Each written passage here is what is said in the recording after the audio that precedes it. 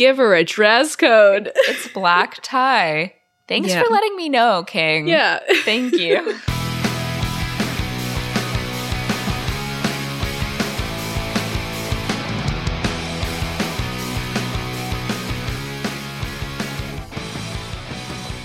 Hello. Jinx. Welcome to our final episode of Rom-Com February. Yeah. I think we've been really picking some winners this Rom-Com February. Mm-hmm. But this week, you guys picked the winner. Yeah. Low-key, this is the one that I wanted to win, so I'm super happy that it did. Yeah. But today, we are doing 2018's Crazy Rich Asians. This movie it's first of all so gorgeous. Singapore is gorgeous, as Christina, a Singapore gal, knows. But seeing it with fresh virgin eyes, I was just like taken aback by the sights and the chemistry between Constance Wu and I know his Henry Golding. Yeah. Incredible. No, they perfectly cast. They were the first choices for both of those roles. They knew they only wanted Constance Wu. They completely designed everything like around her schedule so they could have her because she was still filming Fresh Off the Boat at the time. Oh, okay, yeah. And then Henry Golding, this is actually his first movie role. Like he'd been on TV as like as like a host, like a TV personality type of thing, but had never acted before. And he turned it down like multiple times because he was like, I'm not like a real actor. But then the director connected with him through like a mutual friend on Facebook and was like, please, we really want you for this role. Like you would be perfect.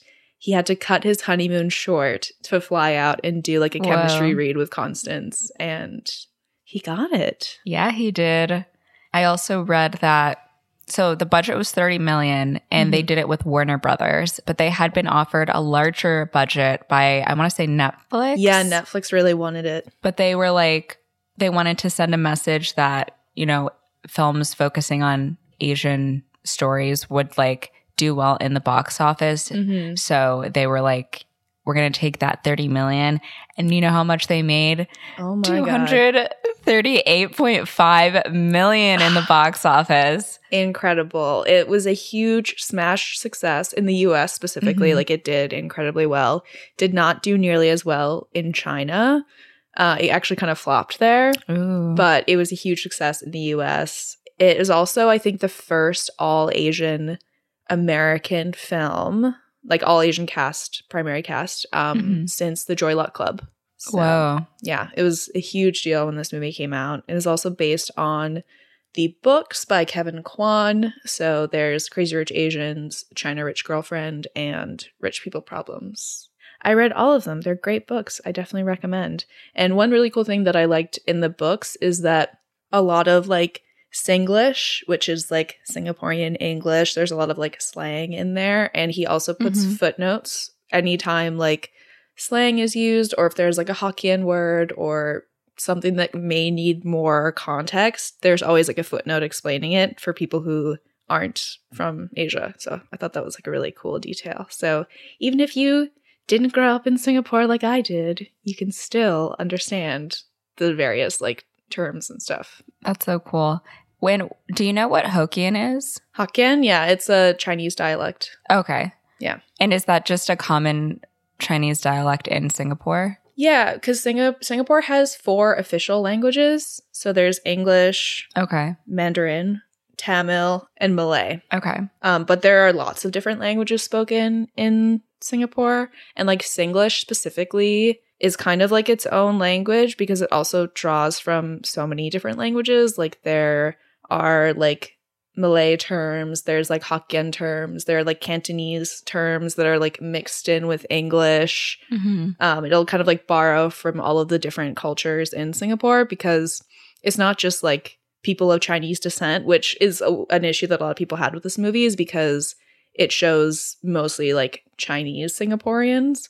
But Singapore is incredibly diverse. There's people from India, from Thailand, from Indonesia, from like all over in Asia. Yeah. So a lot of the Singlish will kind of borrow from a ton of different cultures. Very cool. Yeah. It does seem like, because I mean, Singapore is such a new country. It's like Mhm. a lot of expats Yeah. and people from all over come there. Yeah. I mean, there's a lot to discuss, so I feel like we should just hop right in. Yes.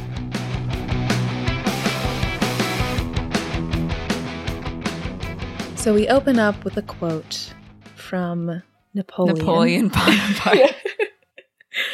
And the quote reads, "Let China sleep, for when she wakes, she will shake the world." Title card, London, 1995. Ooh. It's a rainy evening, and we see the Calthorpe Hotel. And this family comes in. It's 2 women, 2 children. They are drenched from the rain, carrying their Louis Vuitton suitcases. Mm-hmm. Eleanor, she's speaking to her sister-in-law Felicity in Mandarin about how if Felicity didn't make them walk, then they wouldn't be soaking wet. So Eleanor goes up to the front desk, and the concierge immediately, very rude to her. He's like, "This is a private hotel." As opposed to a public hotel? Yeah, like, get off your freaking horse. And she says, "Hello, my name is Eleanor Young. I have a reservation for the Lancaster suite. We spoke on the phone yesterday when I confirmed." And he, like, isn't even looking at her. He's just like, "Oh, can't find your reservation. Sorry." And the hotel manager comes out and asks what's going on. And she's like, "We've had a long flight. We would like to be shown to our suite." And he's like, "Sorry, we're fully booked. You must have made a mistake. Perhaps you can go find accommodation in Chinatown." So, racist off the jump. And Felicity says in Mandarin, "You can explore hell, you dog turd." And Eleanor asks if she can at least use their phone to call her husband. Cut to Eleanor having to use the phone booth outside, and she is like yelling at her husband in Mandarin. So they end up going back into the hotel, and the manager's like, "If you don't leave, I'm going to call the police." And she says, "Go right ahead." And who comes downstairs but Lord Calthorpe himself. Ooh. In his dressing gown in the middle of the night. My man's in his PJs. Yeah. Greets Eleanor, kisses her on the cheek. He's like, "I just got off the phone with your husband," and tells his staff to get the Lancaster suite ready, and says, as of this evening, his family is selling the hotel to the young family of Singapore. Meet the new lady of the house, Eleanor Young. And she just looks at this freaking little concierge man and says, "Do get a mop. The floor's wet," as they walk away. It's crazy to think that that's not that long ago. No. It's like 25, 26 years ago. Mm-hmm. Cut to New York. I don't even know if they say the year. 2018? Yeah, 2018. Yeah. We see a poker table. Rachel Chu is playing a game of poker against this guy. She puts in all of her chips. And he folds immediately. He's like, I can't compete with that. Mm-hmm. Rachel reveals her hand. Nothing. She had nothing. The lights come up. We see that they're in a lecture hall in NYU. Oh my God. Oh my gosh.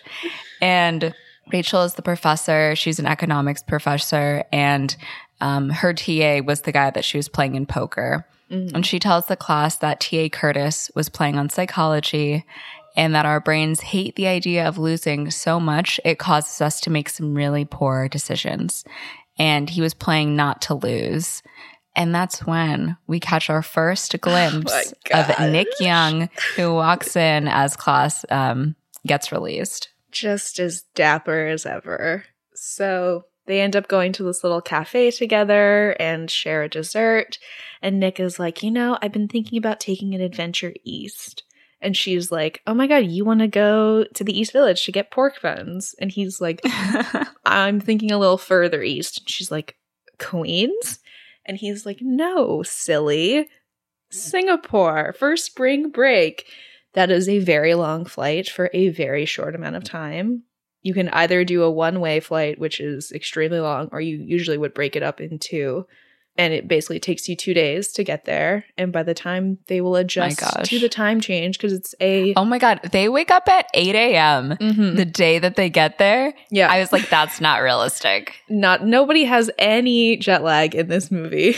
And it's a 12-hour time difference. Depending on the time of year, it could be 13. But at this point, it would be a 12-hour time difference. So they adjust very quickly when they get there. But anyways, Nick talks about how his best friend Colin is getting married and he's the best man, and him and Rachel have been dating for over a year now. So he really wants to like introduce her to his family, like show her where he grew up, all of that. And she's like, oh, well, you know, I could also go visit my college roommate, Paik Lin. Like, she's been wanting me to come to Singapore for forever. And as they're having this little convo, this woman across the cafe, who is in the book, she's supposed to be Celine, she notices them talking about going to Singapore. So she sneakily takes a little photo of them and then promptly texts every single person in Singapore that Nick Young has a girlfriend named Rachel Chu. And we see this whole like montage of it traveling from phone to phone to phone, everyone like figuring out who she is, finding her on Facebook, being like, oh, is she from like this Chu family or this Chu family? And we have a little cameo actually of Kevin Kwan in this montage. We see him get a text as well. And news has spread across the island. Yes. All the way to Eleanor Young, who is reading the Bible in her Bible study when one of her friends interrupts her to ask if Nick is bringing a girl to Colin's wedding. The girls, like these ladies are probing. They're like, oh, you know, does he have a girlfriend? And Eleanor's like, Nick dates many women. It's hard to keep track. She's a very God-fearing woman. You can tell what's important to her. And one of her girlfriends, Alex, offers to give her the contact of a private investigator. And Eleanor's like, we should return to the word of God. So Alex starts reading her Bible passage, but like can't help herself. And she's like, oh, I do hope she's a good Christian girl. Then Nick gets a call from Eleanor, of course. They are still in the cafe, mind you. Like, 30 seconds has passed. Yes. And his mom is like, so are you bringing a girl like for Colin's wedding? And he tells her that they were just talking about that. And then he sees that other woman who clearly sent the photo everywhere leave. Eleanor tells him that his room is all made up for him, bold, underline, italics. For you. Yeah. Nick tells her that he and Rachel plan to stay together. Yeah, his mom doesn't want her staying there. It's really clear. She's like, I'm having the house redone. It's not ready for company. You know, Rachel would be more comfortable staying somewhere else. The tension. So the next thing we know, Rachel and her mom, Carrie, go shopping for a new dress for Rachel to wear to meet Nick's family in. And Carrie picks out this red dress and insists that she wear red because it symbolizes good fortune and fertility. And Rachel's like, oh my God, Mom, like, I don't even know anything about Nick's family. Like, he always changes the subject. And Carrie's like, oh, well, maybe he's embarrassed because his family is poor and he has to send them money.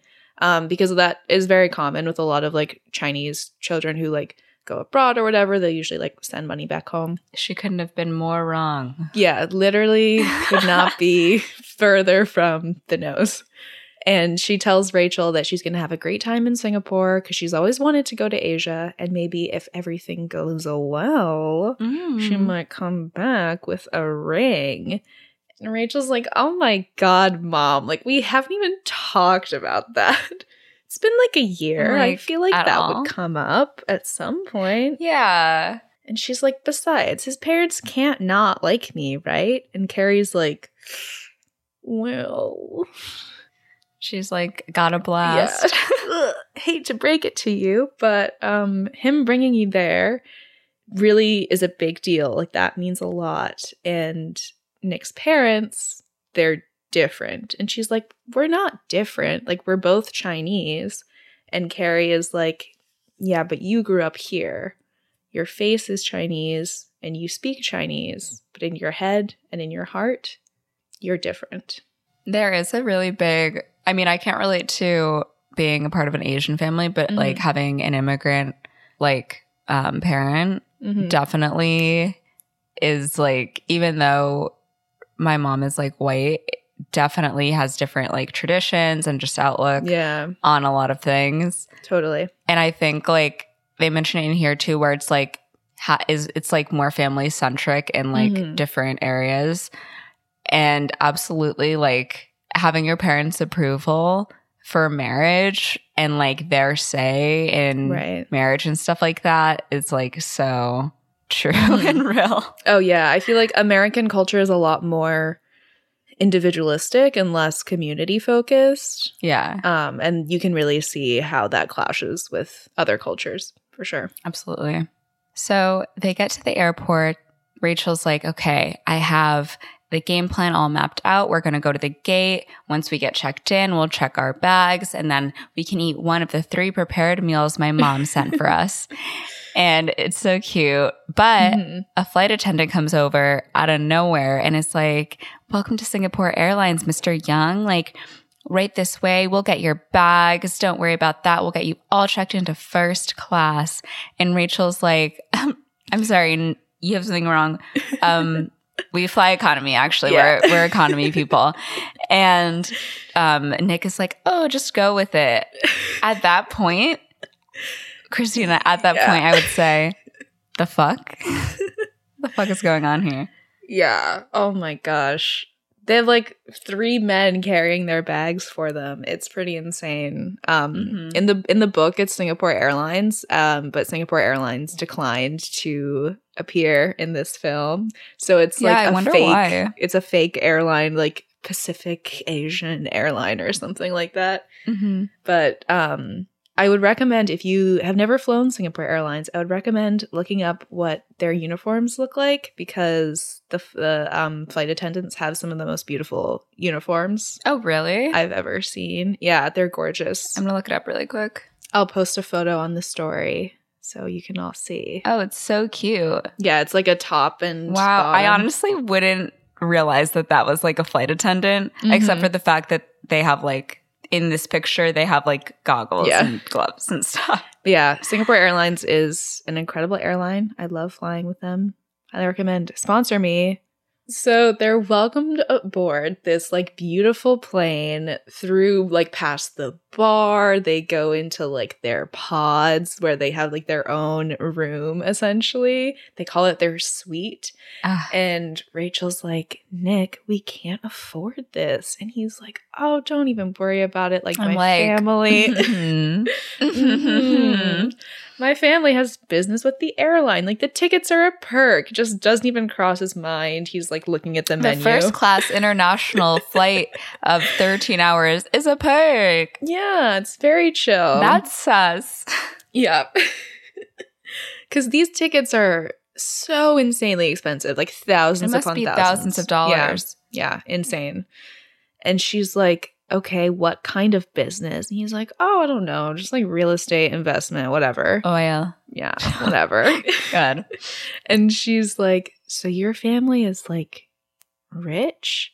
And he says, we're comfortable. And she's like, that's what a super rich person would say.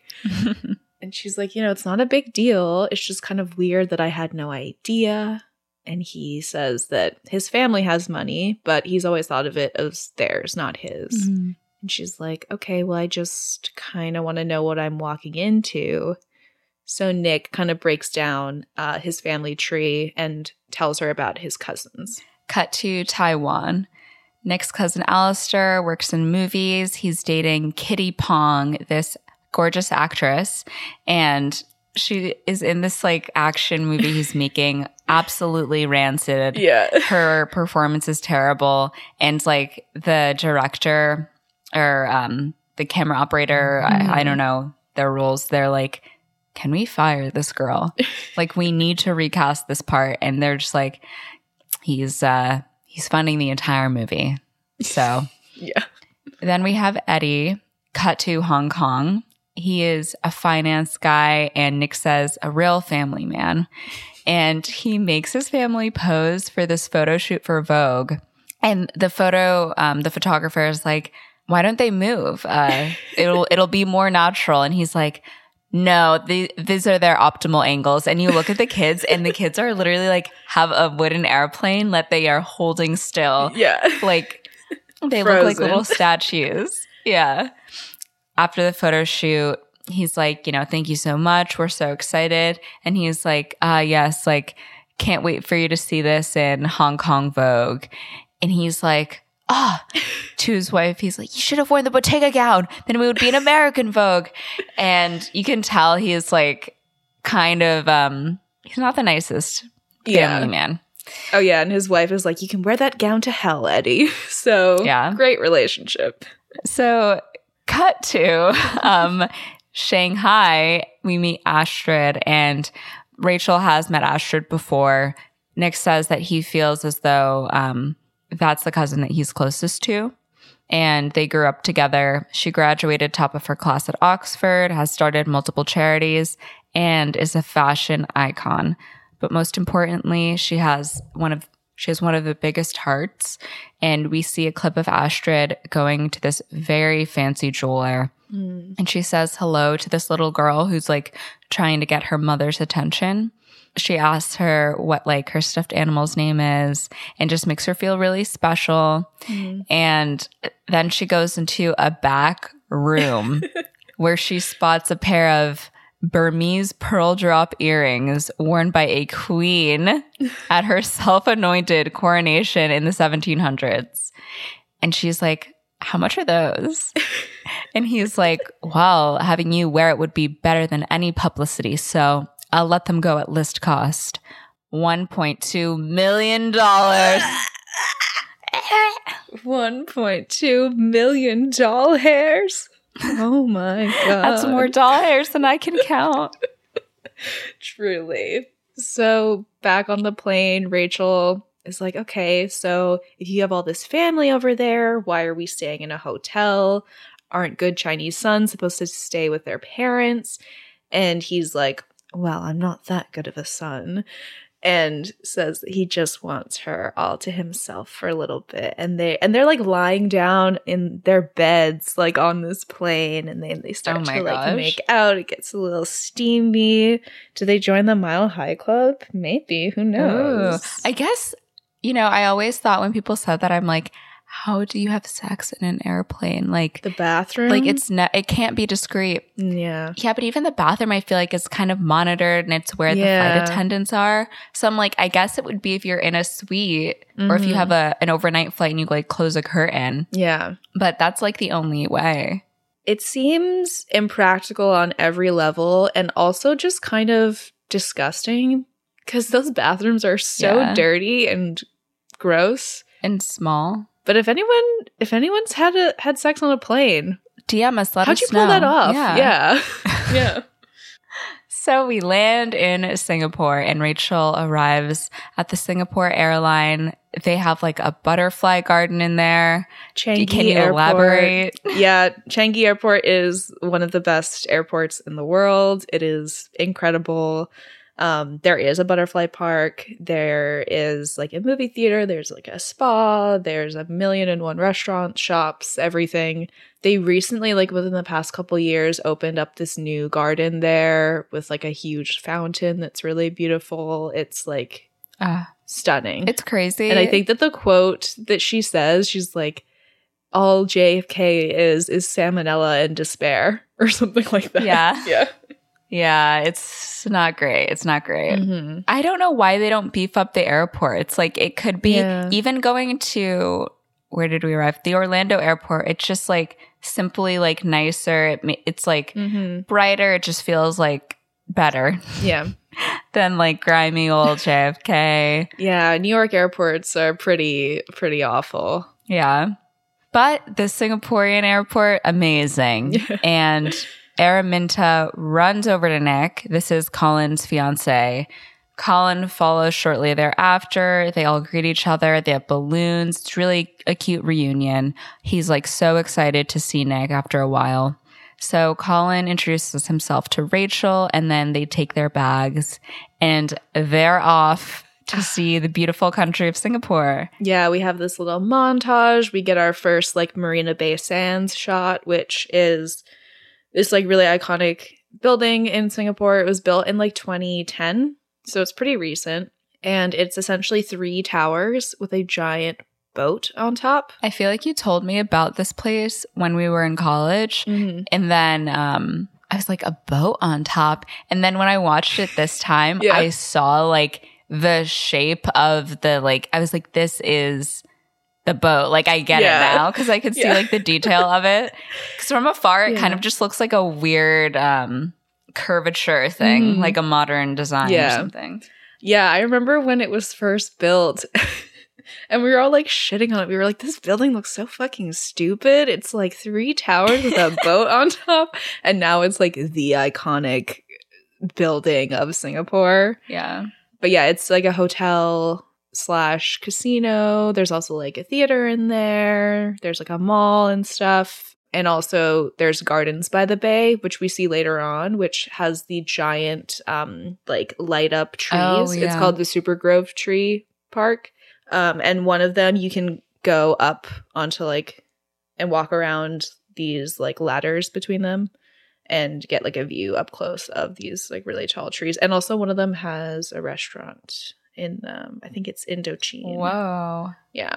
But it's very cool. There's 2 other kind of like parks as well. There's like the Cloud Forest Park, and then there's also like a huge like floral greenhouse park. I can't remember what it's called, but that one, the flower of the season like will change based on season. Like in like May it'll be all tulips, and then in like June it'll be all orchids, and it's like really, really gorgeous. Something I always forget is that like Singapore is a tropical country, so there is like beautiful foliage, like fauna, greenery, flora, fauna, greenery. Yeah. The flowers be blooming 24/7, and they do. All the photos I see are so pretty. Yeah. They also invest a lot in like keeping Singapore really green. Oh yeah, and gum is illegal.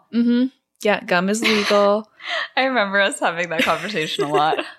Yeah, you can chew it. You just can't buy it anywhere, and you can only bring in, is it 3 packages for personal use? 5?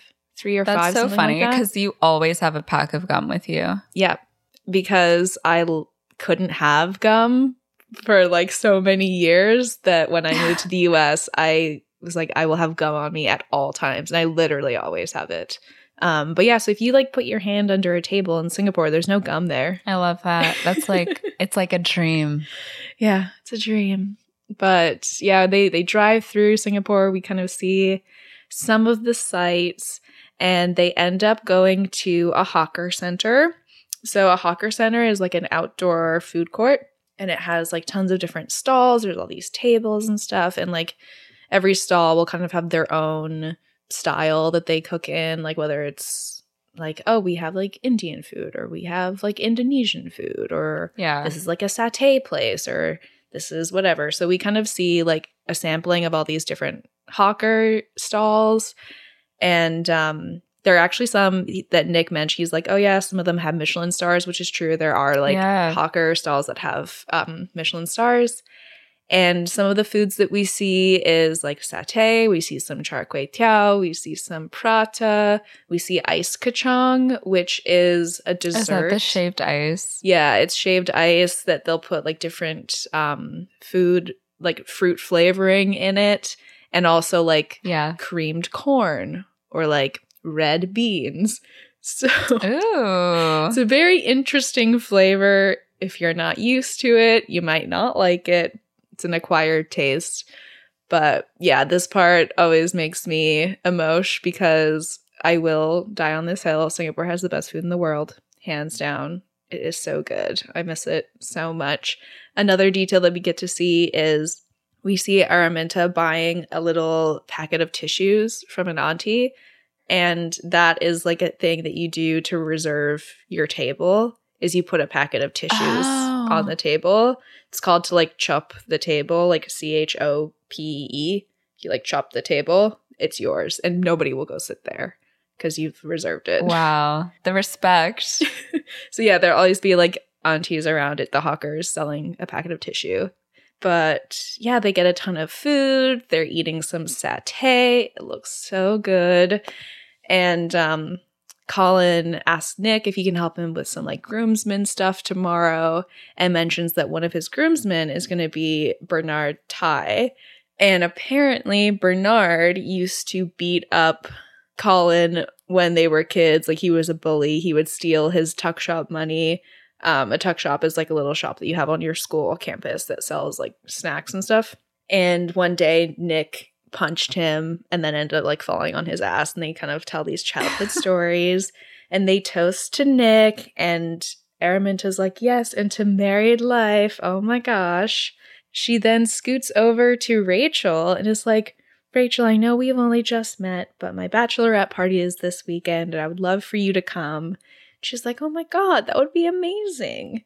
And she's like, I can't remember the last time I saw Nick like this. And Nick is just like smiling and in his element, he's drinking some Tiger beer, like carefree, feeling incredible. And Rachel's like, oh, he's just happy to be home. And Araminta's like, yeah, with you. And like they have a little moment and they all just like cheers and laugh and eat together. It's a great scene.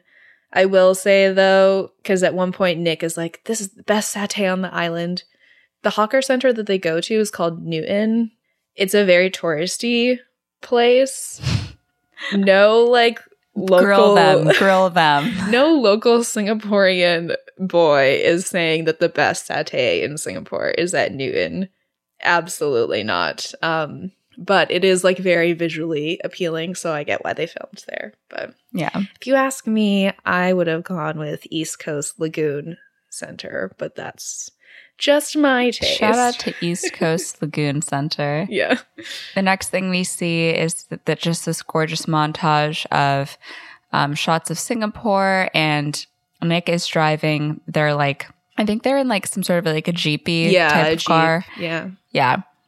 It's so cute. Rachel's just like holding onto Nick, and they're driving down the highway. So cute. And who do we see next but cousin Astrid? She arrives home after her $1.2 million shopping spree, and more actually, because she has like Prada bags and like all this other stuff. And she's like, is my husband home yet? And she hands her bags to the maids and just says like, you know what to do. They hide all of her shopping before he gets back. And she goes to her son's room. Meanwhile, her husband comes home finally. He takes a shower. He is very ripped. Yes. He's a very fit man. And he apologizes for getting stuck in a meeting. And Astrid is like, oh, that's totally fine. Just remember, next week we have all the wedding festivities, so don't have any emergency meetings then. And Michael's like, I wouldn't dream of missing a second with your family. Super rude. Off the unnecessary. Jump, piss poor attitude. Piss poor attitude. Astrid tells him that he'll like Nick's new girlfriend. And he's like, oh, why? Because she's a commoner like me? Jeez. And she's like, that's not what I was talking about. And then he mentions how he saw their maids trying to hide a pair of like Jimmy Choos. He's like, you can buy whatever you want. Like, everyone knows you wear the money pants in the family. And I'm like, how old is your son? Like, you have, this is too unresolved for how long you've been together. And she's like, well, I did get you a new watch to celebrate the start of your startup. And he tells her that he loves it and he thanks her. He's like gritting through his teeth. He's like, I love it. Thank you. Yeah. She also mentions that he used to be an officer or... He was a captain in the army. Yes. So that was like his background.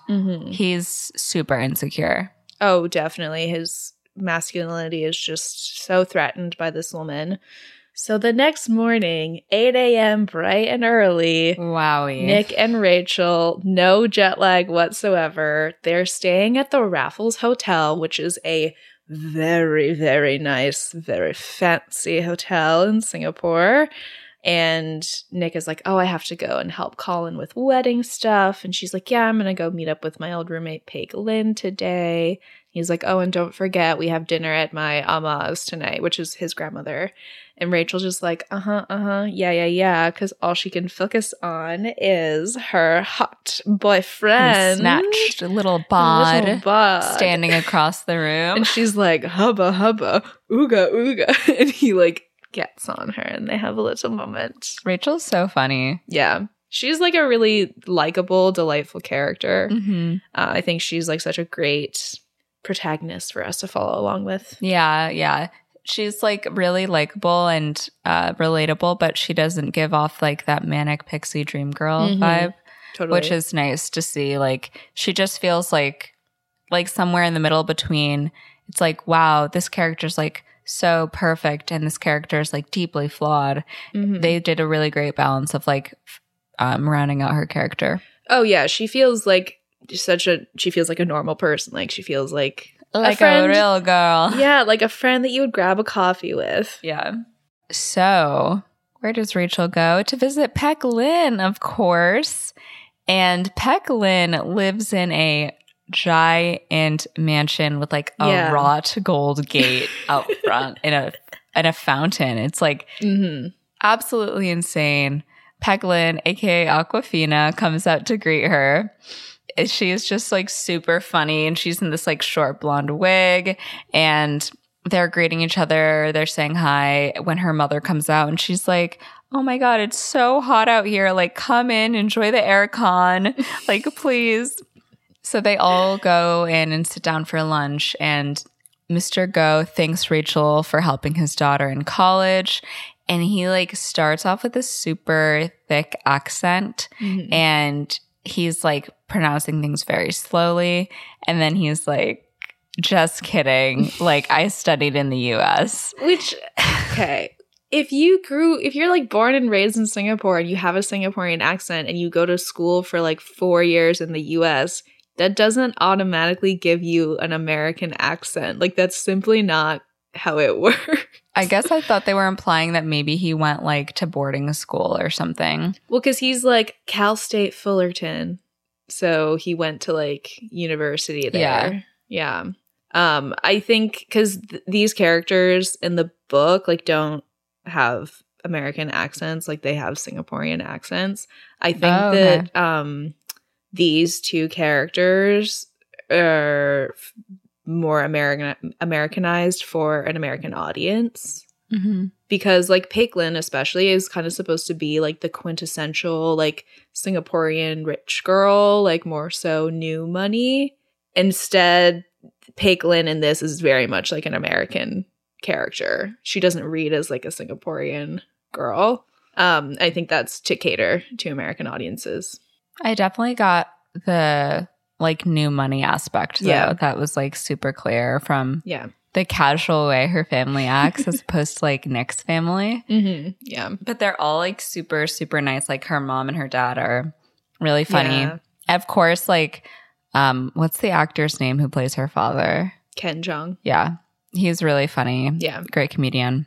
So Mr. Go is like, Rachel, you know, what do you do? And she's like, oh, I'm an economy professor. And he's like, wow, that's crazy. Like you both went to the same school and one of you got a degree that's useful and the other came back as an Asian Ellen. And then Mr. Go tries to like get his son to hit on Rachel. He's like, this is the kind of woman you should be aiming for. This should be your like goal woman. And he like waves to her. It's so weird. Yeah. And Peck Lynn is like, you know, Rachel is here for a wedding with her boyfriend. And he's like, I don't see a ring on her finger. They start talking and it gets to her saying that her boyfriend is Nick Young. And they're all shook. They're like, you're going to Colin Koo's wedding? And she's like, yeah. And Mr. Go explains that the Koos and the Youngs are a huge deal. They're the biggest developers across Asia, and the wedding is the event of the century. So Miss Go asks what the family is like she wants all the hot goss. And Rachel is like, well, I mean, I'm going to go to Nick's grandma's tonight. And the girl gets roasted for her lucky envelope color outfit. Mr. Go's like, yeah, it's a lucky color when it's an envelope. Like, she gets decimated. Yeah, for those that don't know, that's a reference to Hongbao, which are like the red envelopes that you put money in for Chinese New Year. But Peiklin takes this opportunity to bring Rachel into her walk-in closet. Oh my God, her closet. Gorgeous. Gorgine. And she's like, these people are a different level of rich. This is how I felt going to NYU. Yeah. These people are a different level of rich. She's like, there's new money all over Asia, the Beijing billionaires, the Taiwan tycoons, but the Young family, they're old money rich. They had money when they left China in the 1800s, and they went all the way down here. They came to Singapore when it was nothing but jungle and pig farmers, and there was a snake here eating an apple. And they built all of this, and now they're the landlords of the most expensive city in the world. They're so posh and snobby, they're snoshy.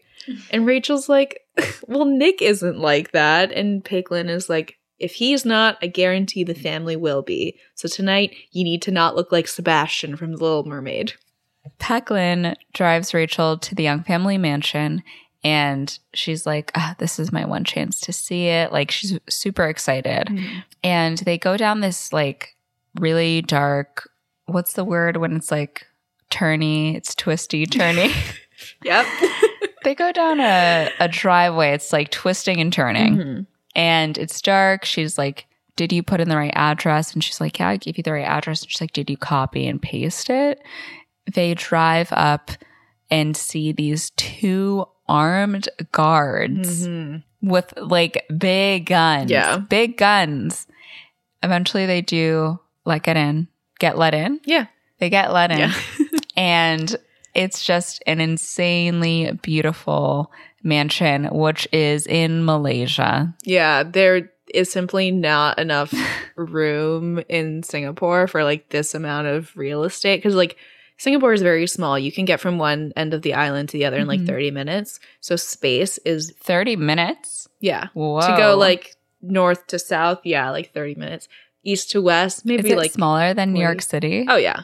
Oh shit. I'm pretty sure it's smaller. Including the boroughs. Okay, so like Manhattan and the surrounding Yeah, no, boroughs. it's definitely not. It's not smaller than Manhattan, but okay. Yeah. It is small. It can fit into like London a couple of times. Oh, wow, okay. Yeah. And so having like a house, not like living in an apartment, is already like a huge, like you're doing very well. So to have like this amount of space, wild. It's like hard to even get across how much this would cost, like millions upon like hundreds of millions of dollars. Absolutely. So they shot it at like a house in Malaysia. Oh. Yeah. So they see this gorgeous mansion and Nick emerges from the house looking amazing. Oh my gosh. Super gorgeous. And he opens the car door to help Rachel out like a gentleman. And he's like, I feel like I've just fallen in love with you all over again. And they kiss. And Peiklin is like, He improvised that line. Huh? He improvised that line. Oh, wow. Yeah. Good for him. Yeah. Good one. Like, I love that for you. It's incredibly cheesy, but he pulls it off. He pulled it off really well. Yeah. Peiklin gets their attention and Rachel's like, yes, like this is my roommate from college, Peiklin. And he's like, oh, thank you so much for bringing Rachel. Like, if you'd like to come in for dinner, you're more than welcome. She's like, oh, I have dinner plans. And he's like, really? It's no problem. He's like, I possibly couldn't. He's like, we don't mind at all. Fuck yeah, I'll come to dinner.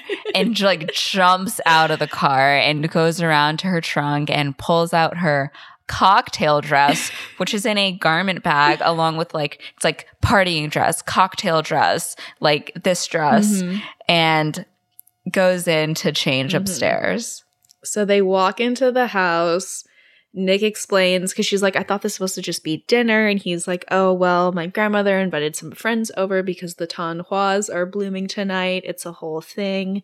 They enter this gorgeous house. Some friends. This is like 100-person party. Everyone is like in gowns. There's like live music. There's waiters passing food and drinks around. Which I would be so upset if my boyfriend asked me to come over for dinner And everyone was in a gown. Mm-hmm. And I didn't know that. And I was in like, Yeah. not even a cocktail dress, but just like a sundress or some fucking like random shit. Yeah.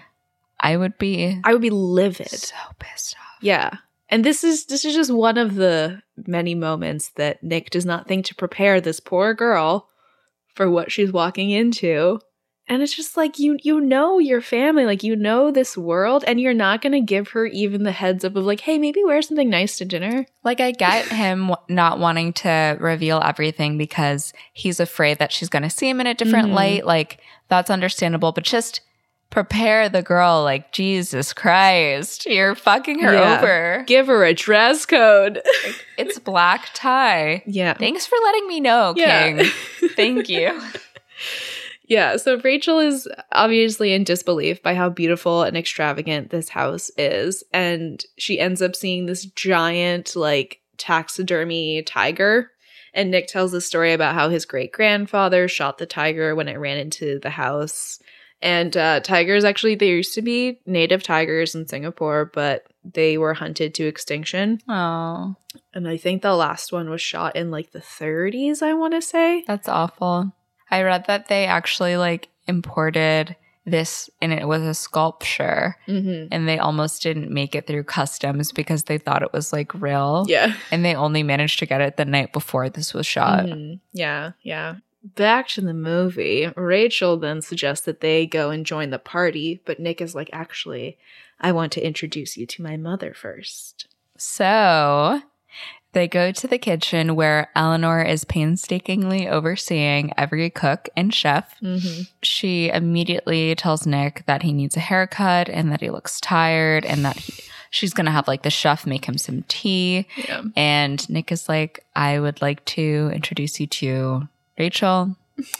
And this is like pretty bold because I wouldn't even do this. She goes up and hugs Eleanor. And is like, I am so thrilled to meet you, Mrs. Young, or Auntie. Like, I'm still learning the language. And let me just tell you, Eleanor is not in the happy, goofy mood. She is not in a silly, goofy mood at all. No. Eleanor is like very poised. She says that she's glad to meet her and she apologizes that her husband is away on business.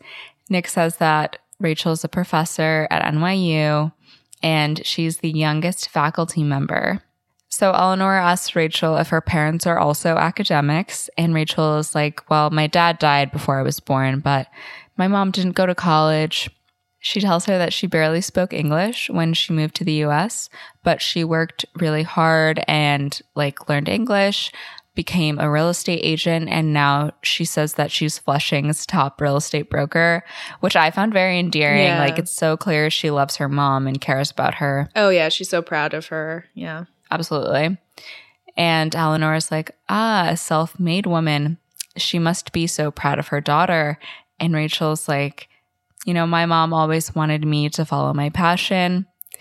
And Eleanor says that pursuing one's passion is very American, and her mother is far more open-minded than the parents here, who are obsessed with shaping the lives of their children. And she's like, at me, myself, and I. Yeah. So the gong rings for dinner, and Eleanor sends them out. She's like, go eat. Like, Rachel, it was lovely meeting you. And as they leave, Rachel's like, okay, so she hates me. And Nick is like, oh no, it just like takes her a moment to like warm up. Liar. Lying alert. So they go into the party, they run into Astrid, and like Rachel meets Michael. Then Eddie and his wife Fiona come up. He like doesn't even let his wife get a word in, and he's just like, oh my gosh, like so obnoxious. He's like, oh, you know Astrid and her little toy soldier boy, Mikey. If you ever forget your password, like he can reset it for you. He's our tech guy. And Michael is like, can I just punch him in the face one time? And Nick is like, yeah, take a number. Everyone hates Eddie. Yeah. And Astrid pulls Nick aside and she's like, so have you prepped Rachel to face the wolves? And Nick says, oh, Rachel's a New Yorker. She lectures millennials for a living. She can handle the family. Bro. Dude, you know your family. Like, you know what this is going to be. He's like, everyone's going to fucking hate her. She can handle that. Yeah, she lectures millennials. What? Ridiculous. And Astrid is like, you've been away for too long, clearly. So Nick then steals Rachel away from Eddie, and Eddie is still trying to figure out like what Chew family she's from. He's like the vacuum cleaner Chews. the packing peanut Chews. The packing peanut Chews, yeah. And then she's walking away. He's like, Rachel, Chew are you? And his wife is just like, fucking hate this dude, and walks away. So we got a montage of Nick introducing Rachel to his family friends. Again, super uptight. They judge her mother for being single. And I'm like, first of all, what intel are you getting? And one woman comes up to them. She's super nice. She's like, oh, when are you getting married? And Rachel responds to her in Mandarin, assuming that she's Nick's grandmother, and says, thank you for inviting me into your home. And Nick is like, this is my old nanny, Ling Che. Humiliation. That's embarrassing. Does that get spread around immediately? Absolutely. So then we cut to Michael, who's like in the corner taking a business call at the party. Astrid comes up. She's like, I brought you a plate of your favorites. Lovely woman. So kind. Yeah, she radiates like warmth and loveliness. And they sit down on this couch together, and she's like, well, if you need more bodies at the office, like, I can always come in and help. And he's like the glamorous Astrid Leong, like working as a receptionist. I don't think so. Rude. He then gets up to go and get a fork for his dinner. And as he walks away, his phone rings. So she's like, oh, Michael, it could be the office. He's too far away, though. He doesn't hear. So she looks at the phone, and it's a text from a woman saying, the bed feels lonely without you. And at that point, I would say, dead. You're dead. He's dead. Mm-hmm. You're done. Yeah. It's hard, though. Like, I mean, to fathom it, which I've never been in the situation, Mm-hmm. I can't imagine having to make a call like that while having a kid. Yeah. It's like Oh my really gosh. just so difficult. I don't envy anyone who's been in that position. Yeah. Yeah. That being said, cut back to Rachel, who's having the most superficial problem ever. And she's like, I'm so embarrassed from like meeting your nanny and thinking she was your ama. And she goes to the bar with Nick, immediately fucking spills a drink on his shirt. And I'm like, stop typing, girl. Take a breather. That's when Oliver, Nick's cousin, comes over and he's like, oh, I'll keep Rachel company. Like, you just go upstairs and change. And Pecklin comes over, having heard about Rachel's mix-up. But Oliver says, you know, on the bright side, you're the talk of the party. People love your dress. And Pecklin is like, oh, that was me. Thank you so much. Mm-hmm. He's like, oh, it's like a disco Cleopatra in a good way. They're just getting along swimmingly. Mm-hmm. He tells Rachel that he's one of the poorer cousins in the Young family and the rainbow sheep of the family. Yeah, he likes fashion. He's gay. Yep. Yeah. Surprise, surprise. Love that. It's just a match made in heaven. Mm-hmm. So he says that he makes himself useful, and whatever the Youngs want, he helps them procure. So he's like, you know, golden koi fish, a rare Cambodian gong. And Rachel's like, why would they need a rare Cambodian gong? And then we hear the rare Cambodian gong being struck. Take it away. Take it away. So back upstairs, Nick is looking through his closet for a shirt when Eleanor comes in, and she's like, oh yeah, Amma insists on your clothes being washed and pressed every 2 weeks.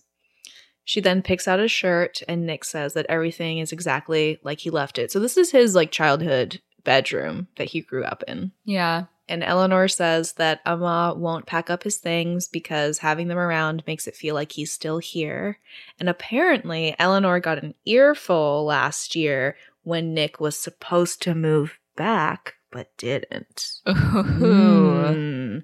And she's like, maybe if you came back, your dad would take a day off every once in a while.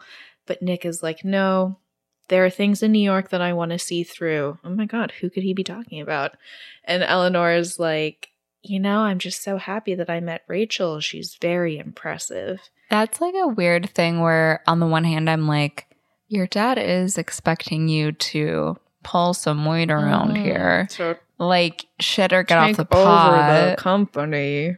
Yeah. Big succession energy. Like if you're not going to do it, you at least need to be upfront so that he can have a protege and like not lose his family business. I don't know. Yeah. So that is an interesting thing where it's like, which I'm literally only thinking about now in real time, that he went to an American university and now he has this American way of thinking where he's like, I don't need to come back. Like I can pursue my own passions. I can pursue Rachel. Maybe I don't have to take over the family business. Yeah. And it's basically those ideals that his mother is like so vehemently against. Oh yeah, it's that push and pull between the two cultures, and you can see that's like even Astrid's like, you've been away for too long. Like it's clear that his line of thinking has very much shifted from all the expectations of his upbringing. So Nick tells his mom that he hoped that she'd be happy that the first girl he ever brought home was a Chinese professor, and Eleanor says Chinese American, making a big distinction there. And Eleanor is like, bringing Rachel all the way over here, introducing her to everyone. Some people might be talking. And he's like, well, if there's anything to hear, you'll be the first to know. Biggest lie ever, but go off, King. Attention podcast listeners and YouTube watchers. I'm Logan, the host of Mostly Superheroes, a weekly pursuit for the world's best stories with an emphasis on live-action superhero stuff. Every week, join me, PC Mike, The Giggler, Scotty Scoop, and Carrie as we talk MCU, DCU, books, TV, movies, and more. MostlySuperheroes.com is where you want to be. Watch us on YouTube, listen where you get your podcast, and we'll see you Sunday on Patreon. Enjoy the rest of the show. Back to the Tanhuas. Amma has these beautiful flowers, and the party migrates outside to this gorgeous like greenhouse area. And Alex and Felicity inform everyone that the Tanhua's plants rarely bloom and only at night. They usher everyone into the conservatory to see them. Meanwhile, Rachel and Peck Lynn walk with Oliver, and Rachel asks if everyone is staring at her. And Oliver's like, oh, they're just jealous. Nick is the crowned prince. He's Emma's favorite and basically in line to inherit everything. So they walk up to the conservatory where Eleanor brings Emma in. And Nick joins Rachel and brings her over to meet his grandma. So I'm holding my breath at this point. Yeah. I'm like, what's going to happen here? Emma is like thrilled to see Nick after so long. She asks if he's eaten because he's too skinny, like typical grandma conversation. And then he introduces Rachel and she says, Emma, thank you for inviting me to your home. And Nick always talks about you. He says no one in the world makes better dumplings. Emma's like, oh, I can show you how to make them, and says that they must come back to visit her again soon when there aren't so many craning necks around. Fucking nosy ass. Gossips out here. Yeah. So they admire the flowers in full bloom, and Jacqueline says to Eleanor that Nick seems different. And she says when children are away from home for too long that they forget who they are. Wow. And after this family event, where are we going? To a freaking... The bachelor party.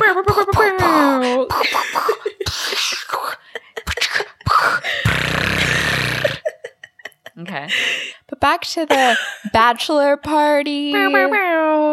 So there's this fucking insane pregame situation happening at an airplane hangar. Yeah. Yeah, an airplane hangar for chartered like PJs. Yeah.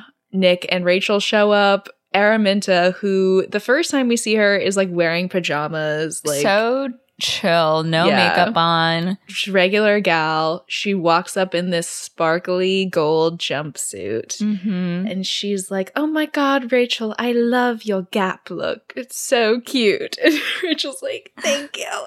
Thanks so much. And Araminta's like, yeah, so we're flying to my mother's resort in Sumatra. We're going to have like a weekend, all the gals together. It's going to be amazing. Where is Sumatra? Do you know? Indonesia. Oh, fuck. Yeah. Okay, go off. Yeah. So then Bernard Tai shows up in his like giant Jeep with all these like women and stuff. Man is coked up. Yep. Jesus. Yeah. Basically, Colin is like, all I wanted was like a chill weekend with the boys, maybe some beer, maybe some rugby. And Bernard is like, this is for you, asshole. And it's just complete debauchery. Rachel is then at like the bar grabbing a drink when she meets Amanda Lang, who is Jacqueline's daughter. And she introduces herself and she's like, oh my God, you're Rachel Chu. You're Nick's friend. And she's like, yeah. Oh, I heard you were a professor at NYU. And Rachel's like, yeah, that's true. What about you? What do you do? Apparently, she's the general counsel for the Young Family Corporation. And Rachel's like, wow, that's very impressive. And Amanda's like, oh no, it's just old-fashioned nepotism. Like something I do. Sorry, I cut you off mid-sentence. Please continue. Nick and Colin and I, we all grew up together. We're family friends. I was gonna say is that like something I really appreciate about the movie too is that even though they're like these super rich people, Eleanor is, you know, she is like a homemaker, but she is also really powerful. And then like Amanda is a lawyer, although Eleanor doesn't like vibe with the whole like follow your passion, you're a professor, blah, blah, blah. Like they're still really, really powerful women. Totally. And I think that that's just like really great to see like women in power. That's all I was going to say. Yeah, no, I do feel like all of the people that really hold power in this movie are the women. Like the men are kind of just like off doing they're toiling whatever. Away. Yeah. And these women they're are like bee-boo, he-boo on the keyboard. Yeah, and these women are like the mental warfare, the mind games. I hold your societal status in the palm of my hand. It's like for real crazy. So Araminta then pulls up on a golf cart and Rachel and Amanda are like, okay, let's do this. They're like new pals. She's like, get in, ladies. Yeah. So yeah, Rachel's made a friend. For now. Bachelor party. We see on the screen in big bold letters, international waters. And let me tell you, they are in international waters. They're in a helicopter. Bernard is like, any old guy could throw a bachelorette party, you know, booze, women, party. But it takes a real mastermind to do this. And they look over and it's a gigantic yacht. It's not like even I'm talking like about a yacht. It's like a shipping container. It's like a cruise boat. line. Yeah. Oh my gosh. And it's like Colin's Ballin' bachelor party on it. And I'm like, what? And so they, I'm assuming like are going to land on a helipad, like on the yacht. And later on that evening, the guys are talking. They're like, you know, Nick, you don't have to, who says this? Eddie. Yeah. Eddie is like, Nick, you don't have to keep Rachel happy. She's just lucky to be here. And Colin's like, that's nice. And Eddie defends himself. He's like, don't pretend. Like, Colin, Araminta's adorable, but your father wouldn't have spent millions of dollars on your wedding if her family didn't own $1 billion resort chain. And Bernard gets their attention, like in the midst of this conversation, and is like, it's massage time. And the crowd is like just egging him on. And Colin is like, Nick, I need to get out of here. Like, we have to get off of this ship. Yeah, and when Eddie is like, oh, what does Rachel bring to the table? And Alistair is like, ooh, small tits. And Nick is like about to fight him. He looks so hot when he's angry. I'm like, oh my God, defend my honor, please. Thank you. Like, I don't condone fighting unless it's to defend me. Yeah. I don't condone fighting unless it's because you're so in love with me that you need to beat someone up. It's like, hey, look at me. Don't look at him. Look at me. Yeah. How fucking tragic. The meme that's like, I want to date a mentally unstable, like, firecracker just so I can say, like, look at me, look into my eyes. Like, this isn't you. This isn't you. Look at me. Oh my gosh. Meanwhile, very different energy on Samsara Island. It is the bachelorette party, and Araminta is like, this weekend is all about sisterhood and finding our bliss.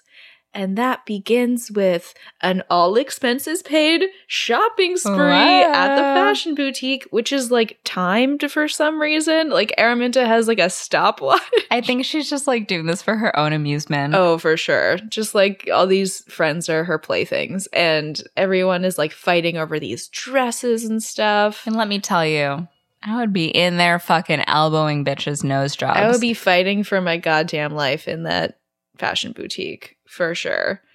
And Amanda's like, oh yeah, nobody loves free stuff like rich people. So freaking true. So true. Rachel has just picked out one dress for herself. She doesn't want to lose an arm.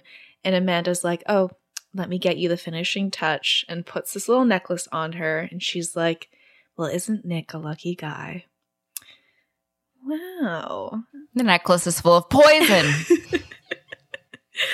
And then Araminta's like, all right, guys, next stop, spa. And everyone screams and runs to the spa. So, cut to Rawa Island. I had to just take a breath before I say this. Nick is like... Nick says, I guess that pilot's license really came in handy, huh? We see this fucking helicopter on a rock. On a rock. My man flew them off of the yacht to this island, okay? And they're just like hanging out together, having some brewskis. Yeah. Colin's like, you know, you're my best friend. Because this is the kind of bachelor party he actually wanted. Yeah. And he says that if he didn't find Araminta, like, he'd have to marry him. And Nick is like, well, actually, I would be able to marry you. Because bam, and shows him this amazing rock that he has picked out for Rachel because he's going to fucking propose. Oh my God. So we cut back to Rachel. She is getting like a massage right next to Amanda. And Amanda's like, oh, you know, I can see why Nick put off coming back to Singapore, like in reference to Rachel, and talks about how he was supposed to come back last year, take over the family business, and his parents freaked out when he didn't. But he's back now, so all must be forgiven. And Rachel's like, well, he is not back for good. We're just here for a wedding. And Amanda's like, you sure about that? Literally. Cut back to Rawa Island. Colin is still shocked, but clearly, like, he's not saying all of his thoughts. So Nick is like, you know, what's up? What are you thinking? And Colin is like, well, it wasn't that long ago that you were sure you were moving back home, and Rachel loves her job in New York, but Nick is in Loveland, and he's like, oh no, we're going to figure it all out. Colin isn't convinced. Yeah. So back at the spa, Amanda tells Rachel that it's hard knowing where you stand with Nick because he has so much pressure from his family about the business, about who he's dating. You just never know what's going on in that gorgeous head of hair of his. That gorgeous little, like... Yeah, that like beautiful head of hair and the body and his gigantic cock, yeah. You just never know. And she's like, oh, Nick told you we were together, right? Asshole. Once again, why would you not give the girl a heads up? Be like, just so you know, this weekend that you're going to, my ex is going to be there. Her name's Amanda. And my rich family and people who aren't going to like you just because of your background. But no, he's like, she'll be fine. She'll be fine. Throw her in the water. Yeah. And Amanda's like, oh, you know, it's ancient history, but... you know, his mom always wanted us to get married. I guess we just weren't ready then. Rachel's literally about to throw up.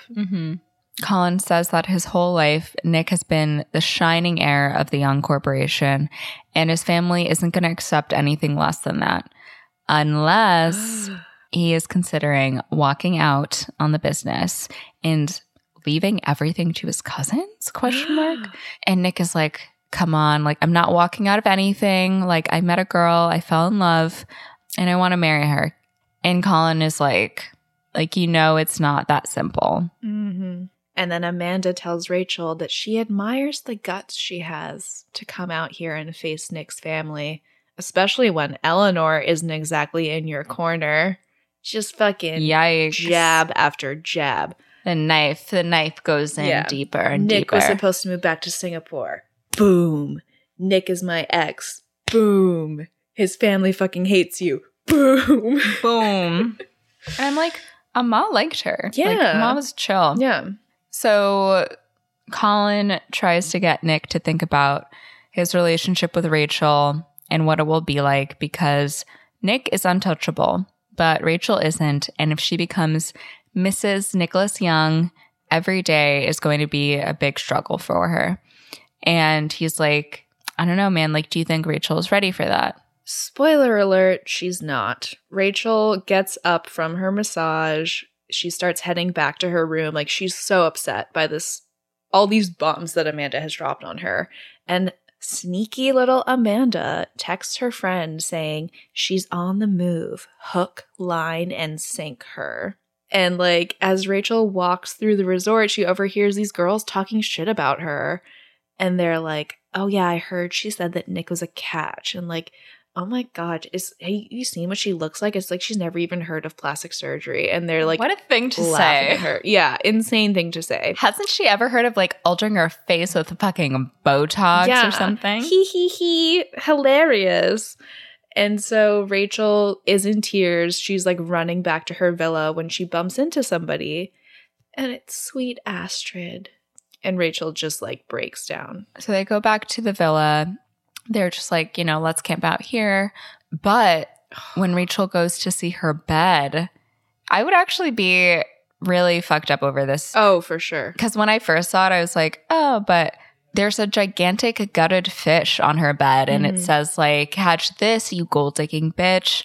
And just super fucking mean. And Astrid is like, let's call security. But Rachel's like, no, I don't want to give them the satisfaction. Yeah, it's heinous. I mean, not only is it shocking to see, but it's like so threatening. I mean, it's like kind of a callback to The Godfather when there's the horse head in the bed. Yeah, literally. Yeah. Gosh, horrifying. It's also like so, I can't imagine, first of all, like a brain that's like, yeah, let's do this to somebody. But also then you have to like go and actually do that to, well, you know what? They probably paid someone else to do it. As I'm saying it, they probably did not do it themselves. And it is a movie, but it is so like crazy to think that like a 30-year-old woman did that, because it's so petty. Oh, for sure. For sure. But Astrid and Rachel, they decide to bury the fish together on the beach while like all the other ladies are dancing around and laughing and having a great time. And Rachel asks Astrid how Araminta could have friends that are so mean. And Astrid says that when you grow up with somebody, you tend to make excuses for them. And Rachel's like, well, I know that you probably didn't have to deal with like fish gutting psychos, but how did you and Michael make it through all of this? And Rachel asks if it at least gets better. And Astrid is like, of course. But clearly something is wrong. Like Astrid is very much checked out. And she ends up confiding in Rachel about Michael's affair. And the two of them just sit together on the beach, and Rachel tells her that she's sorry and kind of like comforts her as they watch the waves crash. And it's a really sad moment, but it's also like a really nice bonding moment for the two of them, especially like for these two people who are feeling very much alone in their specific situations, that they have each other to lean on. So the next day, Rachel and Nick reunite, and she tells them that she feels like the villain in a soap opera, and that Amanda told her that everyone feels like she's this evil girl that prevented him from moving back to Singapore. And Nick is like, you have every reason to be upset. She tells him about the fish and the gold digger graffiti. And she tells Nick that she doesn't even care about these girls or the crap that Amanda told her, but she's really upset that he hasn't told her anything. Yep. And I'm like, yeah, exactly. That's the fucking problem here. And Nick is like, you know, I made a mistake. Like, you don't care about my family or any of this stuff.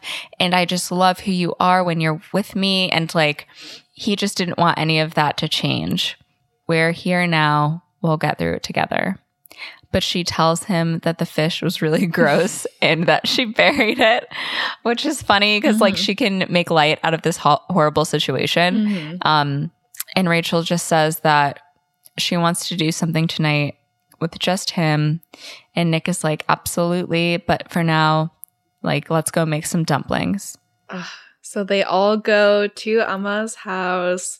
They're making dumplings together. They look so freaking good. I did order dumplings. Oh, yeah. While I was in the middle of watching this movie because I needed them in my soul. And I was literally going to cry if they were bad. Like, I emotionally would not have been able to handle it. Were they good? They were good. The dumplings were good. Okay, good. Yeah, I got some shrimp hargao and then also like some pork and shrimp shumai, and they were very good. Nice. But Nick teaches Rachel the technique that Amma taught him for how to make dumplings. It's like you put the baby in the bed and you tuck, and then you give it a kiss goodnight. It's very cute. Like the whole family is there. Everyone's just like having a great time. And Rachel asks if they learned when they were kids. And Astrid is like, oh, yeah, we didn't have a choice. And her mom says that they taught them so that they would know the blood, sweat, and tears that it went into feeding and raising all of them. They're kind of like joking around. And I think like Felicity says something in Cantonese or something because Rachel doesn't understand it. And then they're like, oh, do you speak Cantonese? And she's like, no, it's just great seeing like all of you guys having fun together and joking around because growing up it was just me and my mom, so it was a little bit more lonely. And we can see that like Auntie Alex and Auntie Felicity are really warming up to Rachel and they're starting to like her. So Rachel tries to kind of engage Eleanor in conversation and she notices her giant engagement ring and she's like, huge. Eleanor, that ring is beautiful. Could you tell me about it? And everyone kind of like looks over to gauge Eleanor's reaction. And she's like, thank you. Nick's father had it made for me when he proposed. And Rachel asks how they met. And Nick explains that they met at Cambridge when they were both studying law. And Rachel's like, oh my gosh, I didn't know you were a lawyer. And she's like, no, I withdrew from university when we got married. Because I chose to help my husband run a business and raise a family. And she says to Rachel, you know, it's nice that you admire our house and us making dumplings, but this doesn't just happen. It's because we know how to put family first instead of chasing passions. It's a tense moment. It's a very tense moment, but thank God Amma comes in to break the ice and everyone gets up to greet her. And she like asked Rachel to come closer so she can get a better look at her like in the light of day. And she's like, oh, you have a very auspicious nose. And then Amma gets a glance at Eleanor's dumplings and immediately is like, Eleanor, these don't look very good. You've lost your touch. Oh my gosh. How tragic. So we're seeing some parallels here. Later on, Rachel gets lost on the stairs. She's trying to remember where the bathroom is when Eleanor approaches her and she's like, you know, I'm glad I caught you. I feel I've been unfair. And Rachel's like, no, I apologize for making an assumption. And she says she didn't mean to offend her. And Eleanor is like, the truth is, this ring was made because Amma wouldn't give her son the family ring because she didn't approve of me. And she didn't come from the right family. So Amma didn't think she'd make an adequate wife to her son. And Rachel's like, well, I mean, she came around, right? And Eleanor's like, it took many years. And Amma had good reason to be concerned because she didn't know the work and sacrifices it would take. There were many days she wondered if she would ever measure up.